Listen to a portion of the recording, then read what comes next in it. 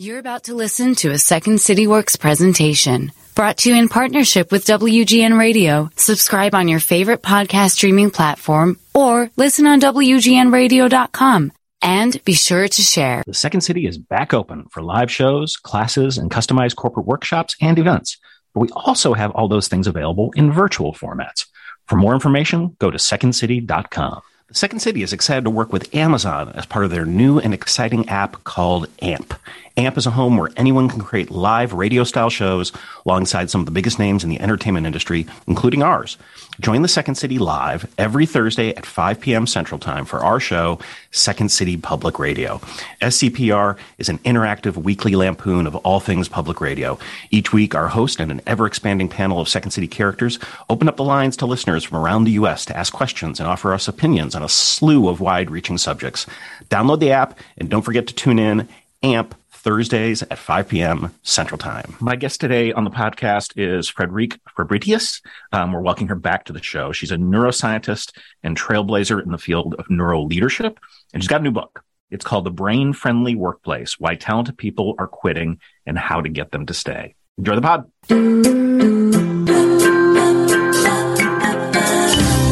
The Second City is a world-famous comedy theater, and it got so famous because it has produced generation after generation of comedy superstars. That didn't happen by magic. Second City's improvisational pedagogy fuels great performance, and the same practices that made stars of everyone from Bill Murray to Tina Fey can be applied for success offstage, at work, at home, and in the world. I'm Kelly Leonard, Executive Director of Insights and Applied Improvisation at the Second City. This podcast is about collaborative conversations, seeking connections, and finding a better way. This is Getting to Yes And.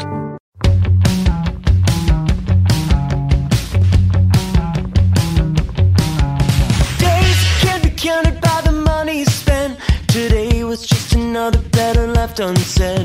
Days can't be counted by the time to rent. Tomorrow's just another like the one that comes next. The corner of the highway that leads to the job, at the desk by the boss with the elegant watch. The tick of the clock and the tick of the clock mark the moments till the ticking stops. Frederique, welcome back to the show. Thank you so much, Kelly. It's my pleasure. I want to start our conversation today with something you identify as the neuro gap.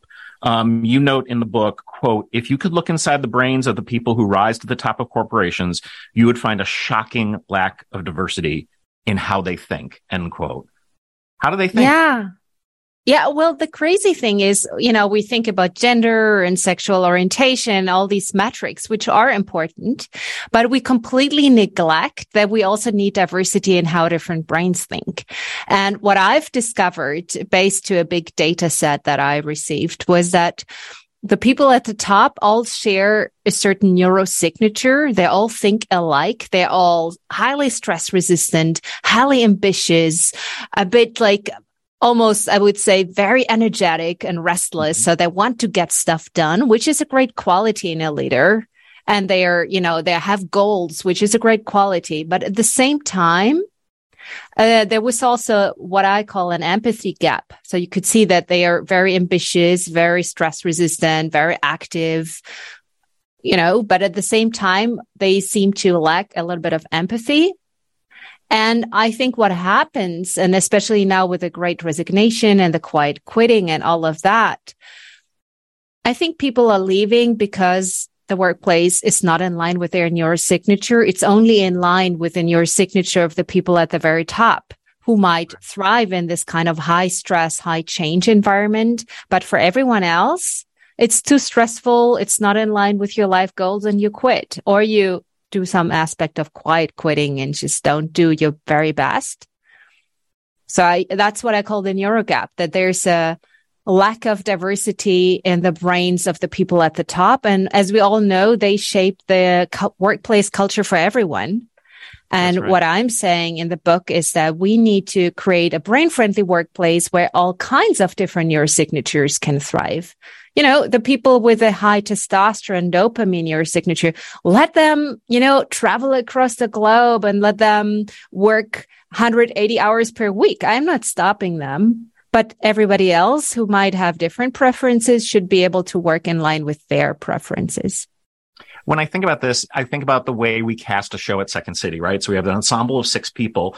We would never want 6 people who all think the same way, or all have the same talent. What you are looking for in any great ensemble is a variety of different skill sets. So by coming together, we're making something greater than its sum.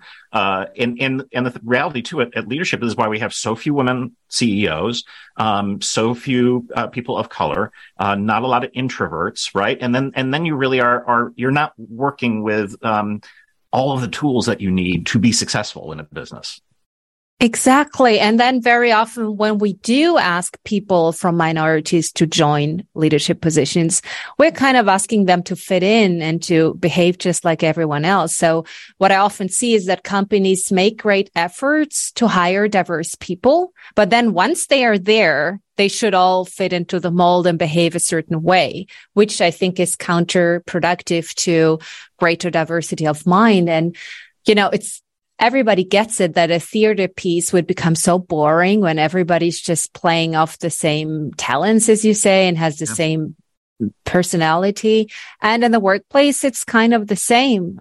We'd get much higher profitability and well-being if we had more diversity. And also if we not just stop there, but also allow people to act in different ways. So for example, introverts, we hire introverts, but then we force them to do all this evening socializing and all these, after work hours. And I think, respect that not everybody wants to be a part of that. And there are so many studies that talk about the importance of diversity in terms of your workforce. But you note in the book too that companies who are trying to cure this with unconscious bias training, that there's not a lot of studies that say that helps. In fact, it might go the other way. Exactly. And I think that's a painful thing. If you think about how much money is spent and how much good intentions people have about these training programs, and then when you measure results, it's hard to find them. Not much has changed. And even more so when you remind people of their biases, badly as that might sound, it can reactivate those biases. So, we think we are making people better, but do you really think that if somebody's racist, reminding them for 3 hours in a morning workshop of that it's bad to be racist will erase it? No, maybe it will even activate it because we have that situation also that if somebody wants you to change, you almost feel like, no, this person shouldn't rule over me. I have a little bit of that rebellion in myself as well. I have a high dopamine neurosignature. So if somebody tells me what to do, my brain flips and thinks like, wow, maybe I want to do just the opposite. So I think there's a good intention with the bias programs. I just think we can do better. And so my approach I'm not saying I have the solution to everything, especially not to something as, complicated as racism, for example. Yeah. But, I'm not saying here's the solution, but one thing that studies show is that it's easier to change the situation than the people. So, for example, a nudging approach. If you try to go on a diet and you just tell yourself, oh, I want to be beautiful in a bikini and, I just stop eating chocolate. You do that for 2 days and then you stop because it all relies on willpower. But if I in the grocery store don't buy chocolate and don't have it at home, and then when the craving hits me, there's nothing I can eat. Right. And I first have to get into my car and drive a few miles and then go to the gas station and buy the chocolate. That's so much better. So this is a nudging approach. You know how the grocery stores put all the sweets next to the cashier so that when you're hungry and tired and waiting in line, you get some. So I see the workplace as a place where you can create an environment that brings out the best in people, but not in a way that you're telling them you need to do this, you need to do that, not in a scolding way that tells them you're a bad person, you need to change. More in the way, if you, for example, install regular loving kindness meditation in the workplace, that will bring out kindness in people. And that, for example, has been shown reduces bias. So it's more about setting up an environment that brings out the best in people and that allows different neurosignatures to thrive, rather than coming in there and telling people, you are a bad person, you need to change this behavior. Because, Nobody wants to hear a negative feedback. Nope. No one does. Including myself. Yeah, no. Me too. And this is a thing we teach in improvisation, which is learning to take a note, and not, you don't have to do the note. You don't have to agree with the note. You take it in the moment, and because the person just wants this thing to improve. There's a problem to be solved. So we're noting that there's a problem, and here's maybe some solutions. All right. Can you talk to us about, because in the chapter, it's about our brains, you talk about the importance of lateral thinking and systems thinking. So can you explain to our audience what those two things are? Yes. So systems thinking is a way of thinking where you really think about the different rules that govern a system. So for example, if you program, you're using systems thinking, or if you're coding, if you're trying to fix a car, mathematics is a way of system thinking. There are certain logical rules, and if you follow those, you'll come to a solution. That's a pretty much straightforward way of thinking, even though some trial and error can be involved. So many people with high testosterone neurosignatures have that preferred way of thinking. And make no mistakes, it's not about men and women. Mm-hmm. Because this is not just about your testosterone levels. This is about certain brain areas. So women have that too, by the way. So it's not about men think like this and women like this. But basically, if you enjoy math and technology, if you enjoy solving logical problems, then you're probably a good system thinker. While lateral thinking is more intuitive, and it's more about, for example, recognizing patterns in seemingly random data. So this is a process that is very important in creativity, because you sometimes have these aha moments, these eureka moments. But in the business world, it's frowned upon, because for every decision that's made, people say, so show me the signs, show me the data, show me the proof. And I get why. You want to minimize risk and you want to improve profit. I get it. I totally get it. But if somebody just says, I had a hunch, I had a gut feeling, people would laugh at you. They wouldn't give you the big budget. They wouldn't, give you the okay. So what most people do in the business world is they have that gut feeling, and then they collect the data to prove it. And if you ask the right experts, you will always find somebody who supports your viewpoint.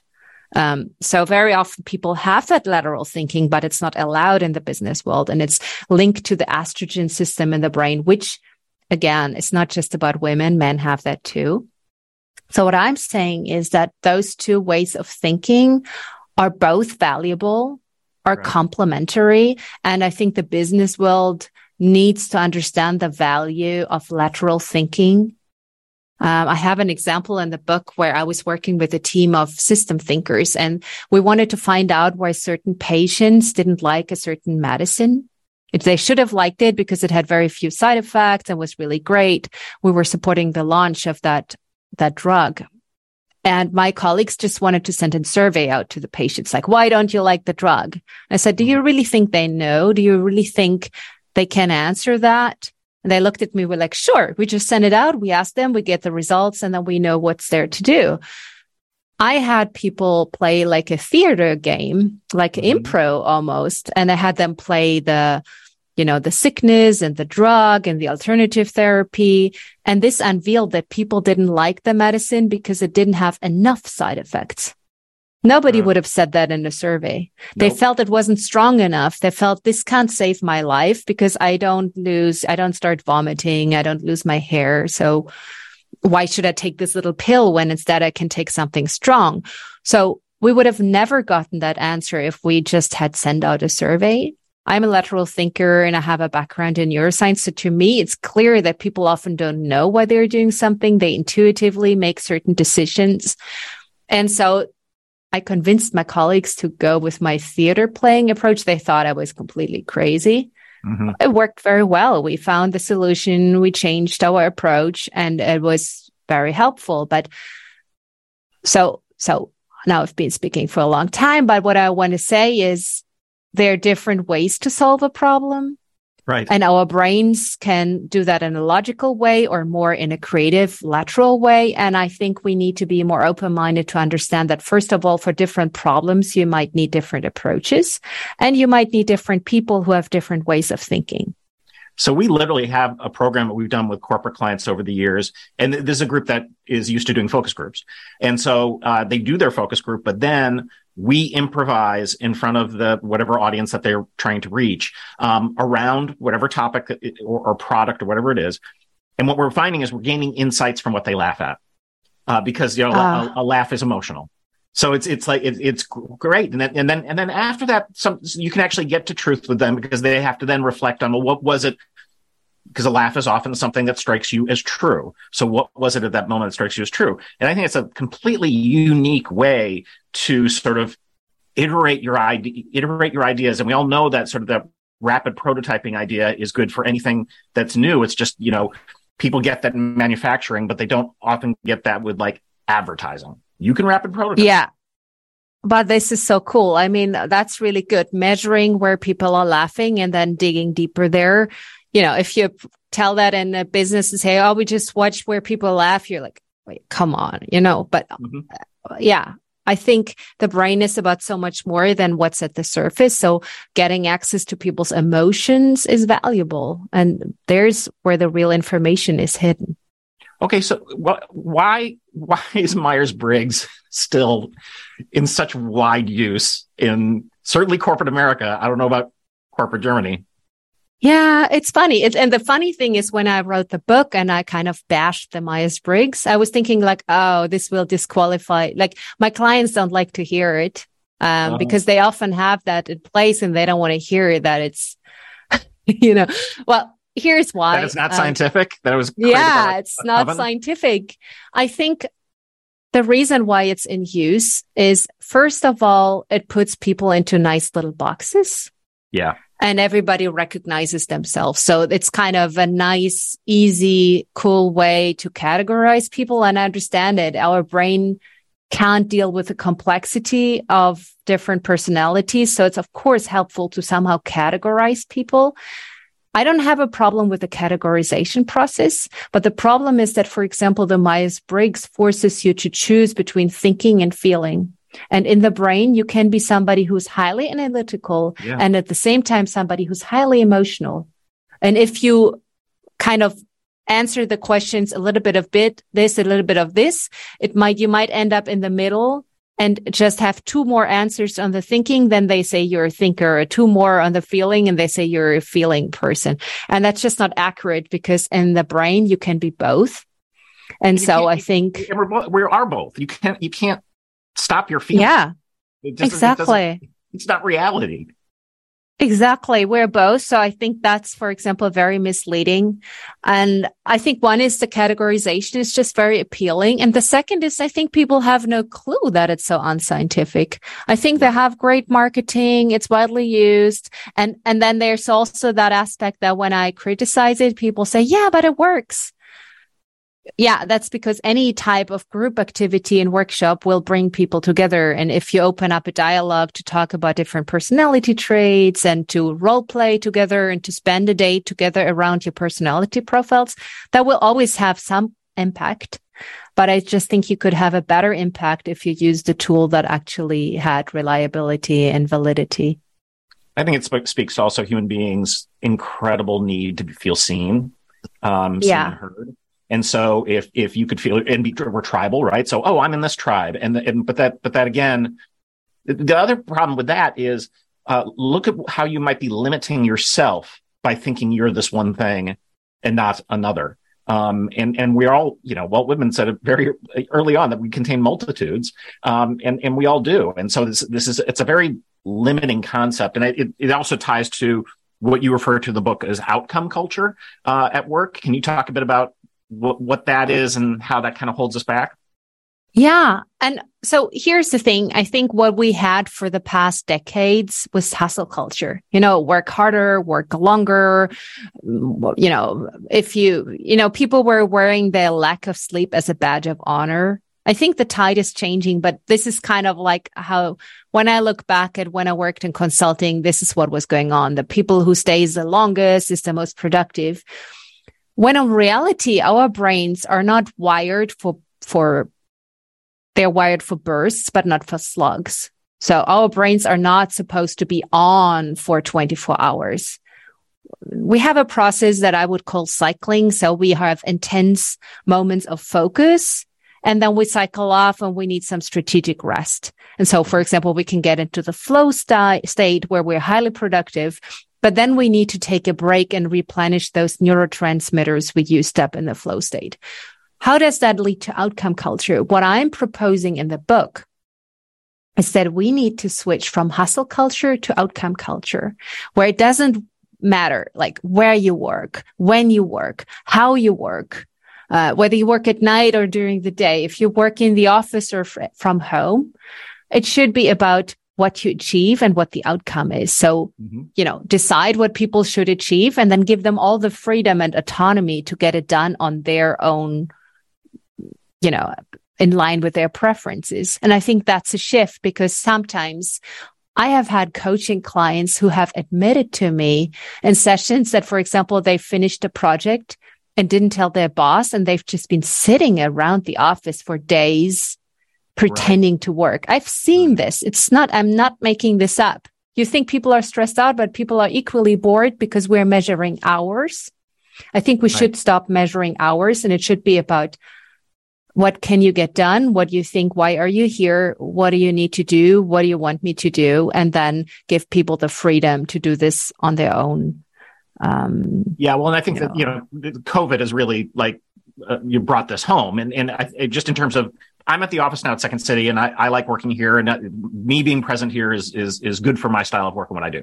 The salespeople who are not here because they switched to virtual and have stayed that way, they're doing great because they're in quiet spaces, most of them. And they, here it's a big pit, and, and we know this, we know how we get distracted, right? And so if someone's talking right next to you, it's very hard to concentrate and make that sale. So I think we've been flexible, which is smart. And I wish more businesses would do that. I just, it's so, you talked about this, people don't want to change, and they're sort of stuck in 9 to 5 or even, 9 to, 6 or whatever it is, in the office all the time, hustle. And I don't know, I don't have a lot of, hope though. I mean, your book says it, your book is telling us this is what's going on in the brains. But yeah, very hard for business culture to catch up to that. Yeah. And I do think it's interesting when we look back at how our ancestors used to work. So, and usually we look back 200 years to the Industrial Revolution, and then we say, oh, thank God we're not, sitting in that coal mine anymore or something like that. But we miss the bigger picture. For 99% of our shared human history, we've been hunter-gatherers, and people used to work for how many hours per week? 15, roughly. That's estimated. So people used to integrate work and life, and people used to have short moments of hunting or gathering where you need to be super focused. And then people took a break and spent time with their families and socialize. And, so that's how our brains have been shaped. And that's what we're really wired to do. And our hustle cultures is just not in line with that. And we can see the high rates of burnout, depression, suicide, heart, diseases. All of that is because we don't work in line with what our brains need. Can you tell us about your TEDx talk? I thought that story was terrific. Yeah, well, I was super excited about my TEDx talk, and I have a special presentation method with an iPad. So I don't create a PowerPoint. I draw while I speak. And I think that's really good for the brain because there's that novelty aspect that sparks dopamine. People like to follow while I write on my screen, and so I had all that set up, and I had emailed the organizers up front, and they were like, yeah, of course, we can connect your iPad, no problem. The moment I walked on that stage and started my speech, and I had my iPad there laying on the lectern, I had a few stories, people were laughing, I walked over to my iPad, and then nothing, nothing. I used my pen, started scribbling, and there was just blank. Nothing was reacting. And my mind went blank because, I knew this was filmed. There were 1,000 people there, spotlight on me, literally. And then I just flipped out of it. I just thought, no, like, forget about it. I just told them, listen, I'm not going to waste your time now trying to fix the technology. We all get bored. We lose the momentum. I'm just going to go on without it. Mm-hmm. And I had such a blast. It was, when you do a TED Talk, they force you to rehearse, almost to the point for me of like, I got bored by my own speech because it was so scripted. The moment I lost my iPad, I felt free to improvise because I didn't have to follow, like they can't force me to follow the script if I don't have my iPad anymore. Right. So I was going wild, connecting with the audience, improvising. Mm-hmm. And I had so much fun and everybody was laughing and connecting with me. And afterwards I was really on a high. And I think that's because our brains need to be slightly over challenged. So just a note here, when I talk about outcome culture, I'm not saying we should all just relax and take naps and not work anymore and live from social care or something. I'm saying, you need moments of high when you're really challenged, and then you need a break. And I think before my tech breakdown, I was a bit bored with my speech. I could like blah, blah, blah, rehearse it in my sleep. That moment I broke free, I was really challenged because I had to make it work in the moment. And I also had to hit exactly the 18 minutes. I couldn't make a mistake. And that put me into a heightened state of awareness where everything just happens to you. And that's the flow state, when you're fully present, when you lose the concept of time and you just love what you do and you have your best ideas come to you in that moment. So that's what happened to me, luckily. But I think it also has to do with the fact that, of course, I have that experience of being on a stage. I think if that had happened to me years ago, maybe it wouldn't have ended so well. Right. But I do think there's a point for people to remember, if you want to reach peak performance, put yourself into a position where you're just slightly over challenged, where the challenge is a little bit too big for you. And that's what happened to me at that TED Talk. Yeah. So it was crazy. I have a very similar story with a TEDx talk I was doing at TEDx Broadway. And I had essentially memorized what I was going to do. I practiced it. And I just completely went blank and went up. And I was forced to improvise. And I started getting laughs that I wasn't getting before with the pre sort of set speech. And what I learned over time, and this was probably like, 7 years ago or so, maybe 8 years ago, I've completely adjusted because I do a ton of public speaking. I have got basically beats. I've got stories, I've got content, and I kind of know I'm going to deliver most of it, some of it. But I allow myself to sort of be in the moment with the audience. And then I make such discoveries. We mutually make discoveries together. And so it's just a sort of like a level of confidence that I know my stuff. And if I'm just fully here, it's going to be better. We're all going to sort of feel it. Right. In the moment. And I think I've delivered the other way and people have been fine, but I've only had magic in a room when I'm able to do that and be sort of like fiercely present in the moment. Exactly. And I think I like that about our podcast conversation here. It's not just you firing off questions and I'm answering them. I think that's a very unnatural way of having a conversation. Yeah. So I think, I'm happy I didn't get to see the questions before or something. I think it's like people can sense when you have a conversation and everything is just so rehearsed and scripted. Nobody wants to listen to that. It's just not in line with what our brains want. We want to hear stories. We want to connect with each other. And that's when our brains sync up.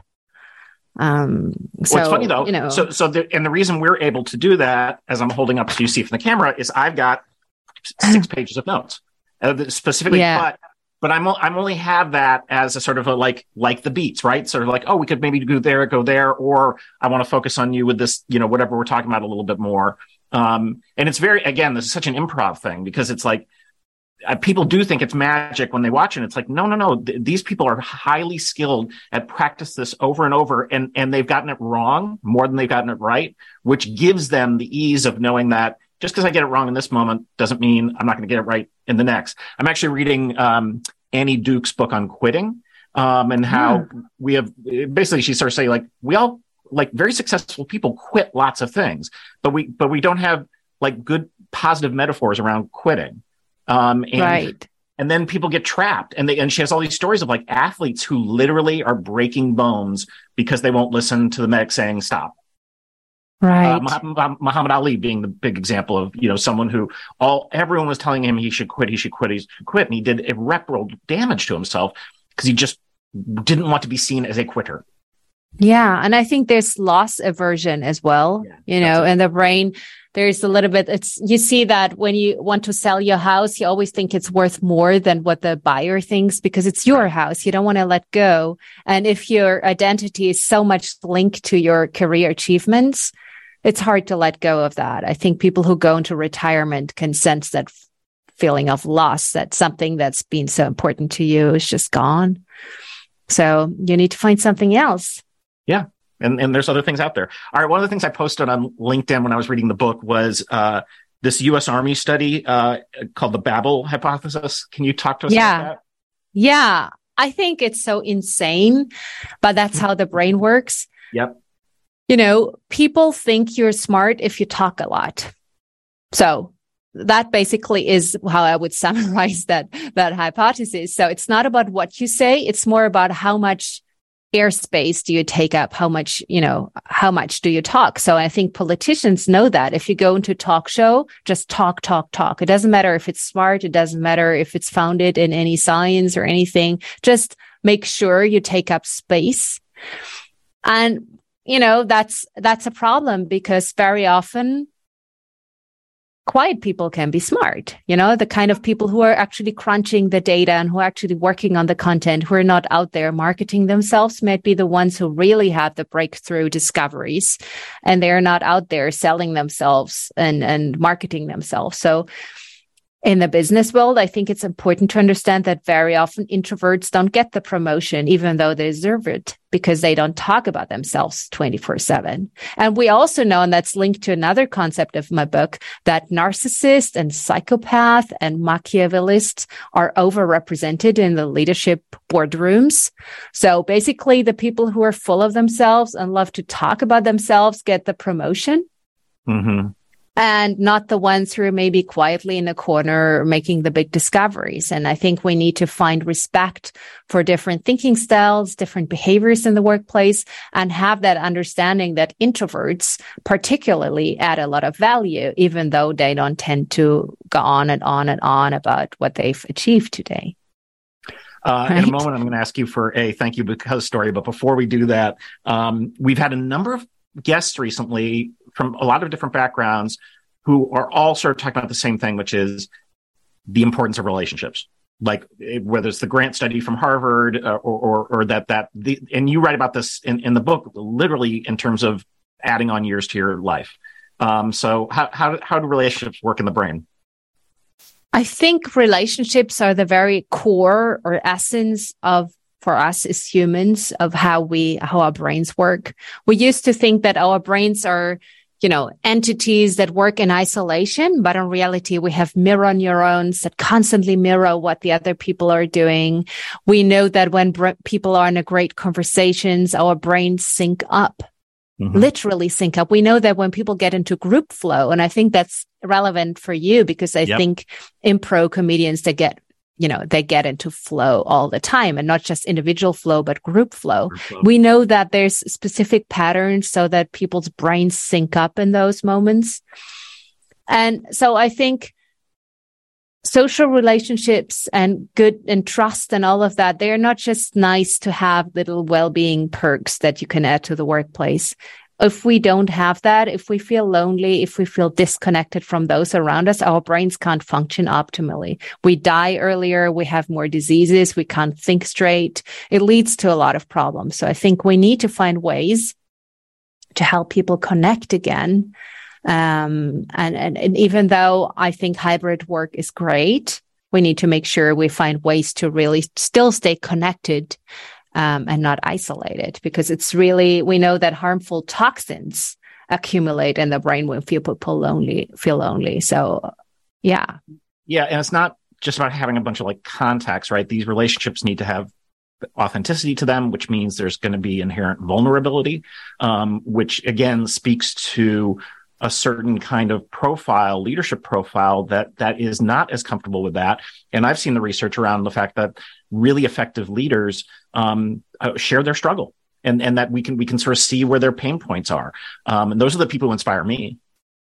Right. And I think people often are so scared to show vulnerability because you think people will hate you for it. But in reality, our brains are wired when we see somebody struggling, our empathy network kicks in and we connect with somebody on a deeper level.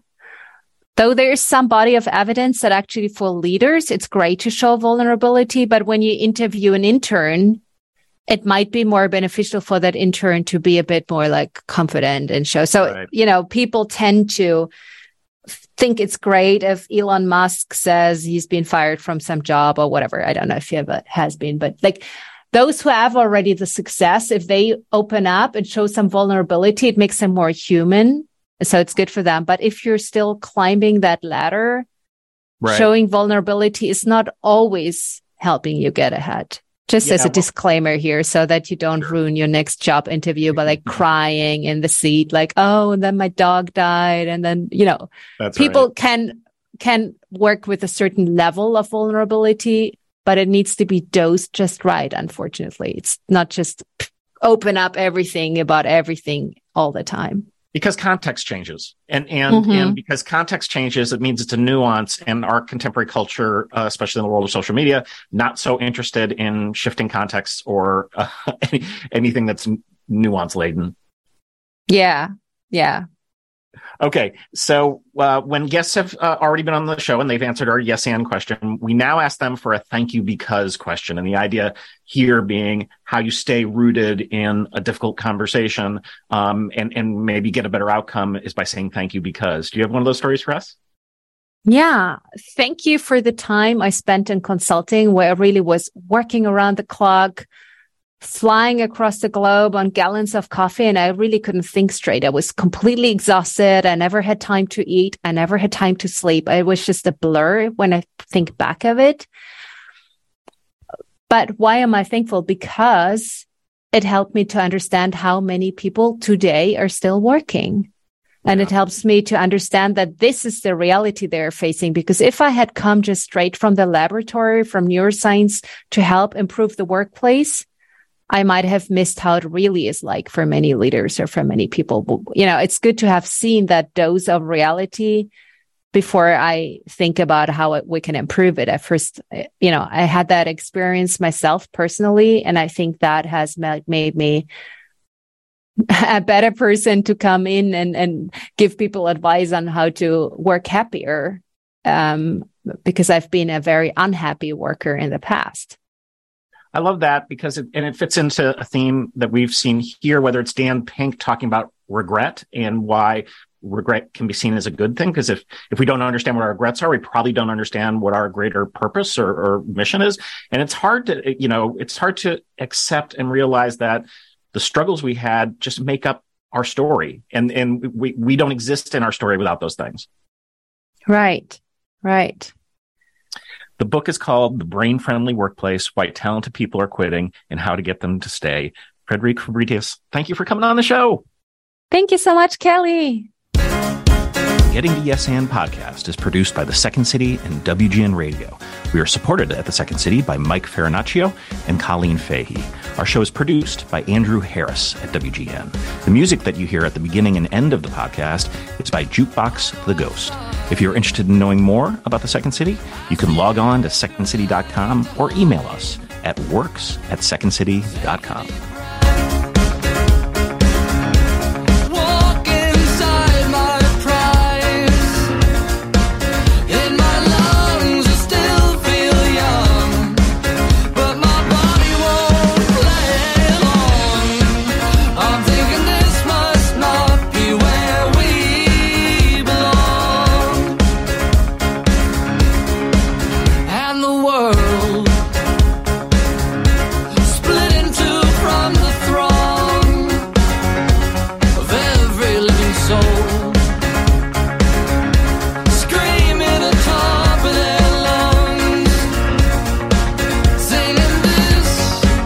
Is my word, but somehow we never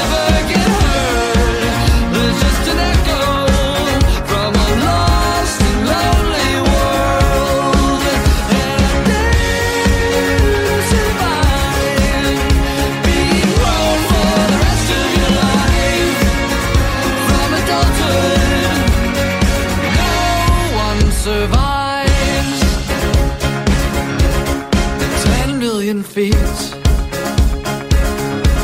Pounding at the ground each week. Every secret, every burden they keep. Each one's waiting on the chance to be lifted off the ground, but then to discover that we'll all be dust again. And I dare to survive being grown for the rest of your life. From adulthood, no one survives.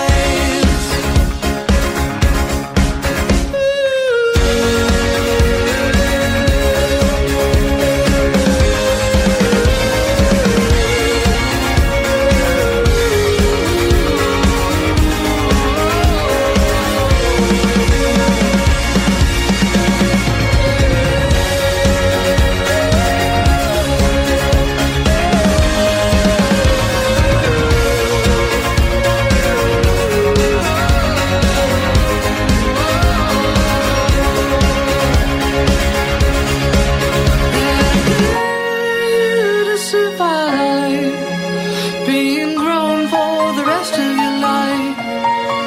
From adulthood, no one survives.